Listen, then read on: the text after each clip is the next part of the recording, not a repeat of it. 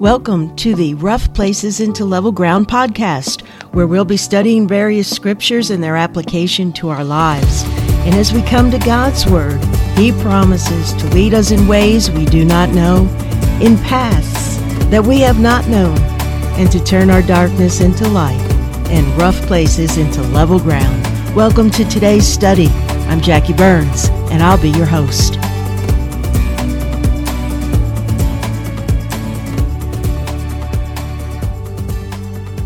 Welcome to today's show. It's called Hope for the New Year. But before we get there, let's stop.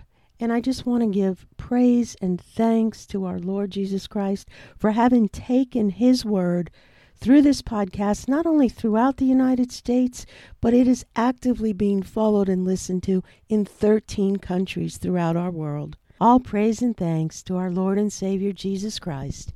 And with that, let me welcome you to today's show, Hope for the New Year. What if you could enter each day of the new year filled with promise and hope? Would you resolve to do it? As we begin today's podcast, again called Hope for the New Year, let's look at a statistic. According to a United States News and World Report in 2023, the failure rate for New Year's resolutions is at 80%. With most people losing resolve and motivation within weeks of making the resolution. A YouGov poll said Americans' top resolutions are for finances, physical health, and mental health, with the top resolution interest for 2024 being to save money. According to a YouGov poll, only 1/3 of the United States adult population plan to make a resolution or set a goal for this coming 2024. Have we given up on change? How many of us truly want to change and long for something to be different in ourselves and in our lives? How many of us truly believe that we can be the agent of that change? How many of us believe that if left to our own devices, wisdom, power, and strength, we can make true, lasting, and beneficial changes in our lives? Could it be that those of us who will make resolutions for change will give up on those resolutions because we know that to change will require something beyond ourselves? And those who will not make a resolution to change may just not believe that they can. Well, what if Jesus was our New Year's resolution?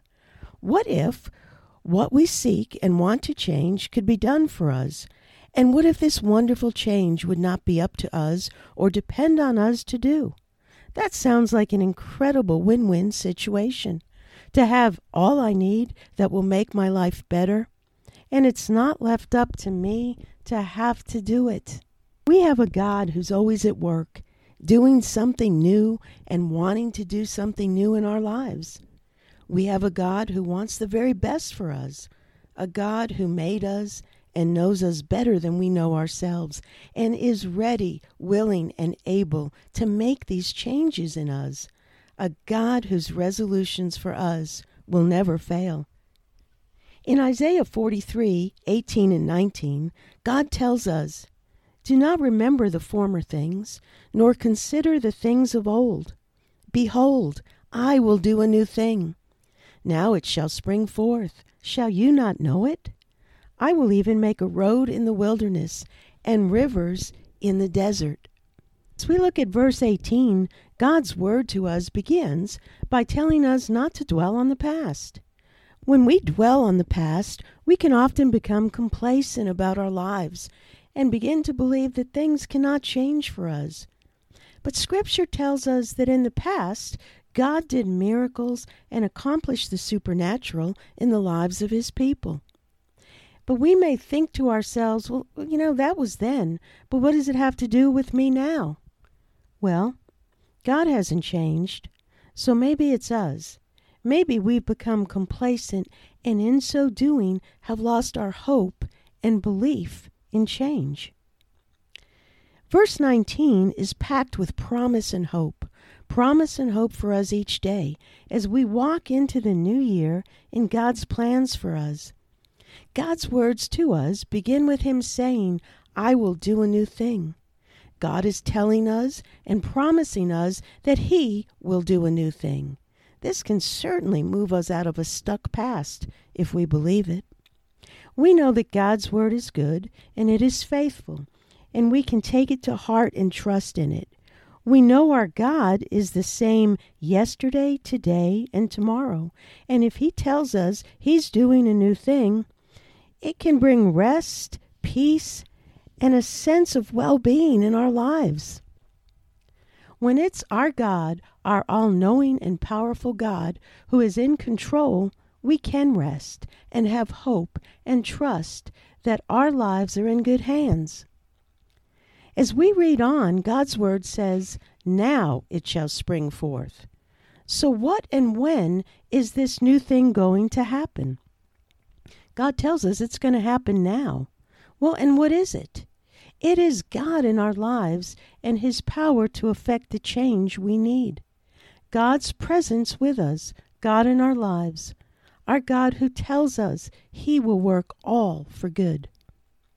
God continues by saying, "Shall you not know it?" Our God has promised to do a new thing in and for us. Do we believe for a moment that He will not? Or can we expect miracles? Yes, we can expect miracles. We can expect undeniable change in our lives for good. And God doesn't stop here. He goes on to say, "I will even make a road in the wilderness and rivers in the desert."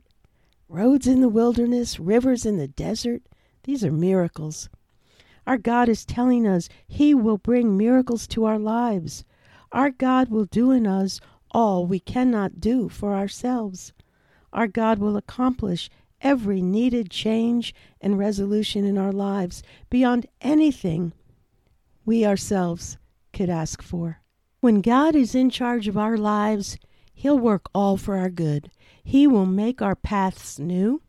He will make a way for us to walk in and through our times of wilderness. But what exactly is the wilderness in our lives? These are the times that drive us to want something different, to know we need to make changes. These are the hard times that we'll all face. These are the times God uses to point us to realizing our need for Him. The Hebrew word for wilderness is midbar, and the root of this word is devar, which means to speak or word. In the wilderness is where God meets us and where God speaks with us. Scripture shows us that who God calls to Himself, He will bring to the wilderness. For example, Moses, David, Jacob, Elijah, Paul, and Jesus all had wilderness experiences, and as believers in Christ and God's children, we can add our names to this list. Our wilderness times may be times of pain and trial, maybe even hopelessness in the face of overwhelming circumstance. For example, that of loss, illness, or loneliness. Each of us is either currently experiencing some form of wilderness or we will. It is in our wilderness that we come to know our need for God, and God shows us that He will meet this need. It is in these times we learn our smallness and the bigness of our God. We learn humility and our need for our source, God. We learn faith and experience our ability for endurance as we trust God's word to make a way through the wilderness, to make a change, to do a new thing in and for us. While all people experience wilderness times, for the believer in Jesus, these times can hold purpose and promise.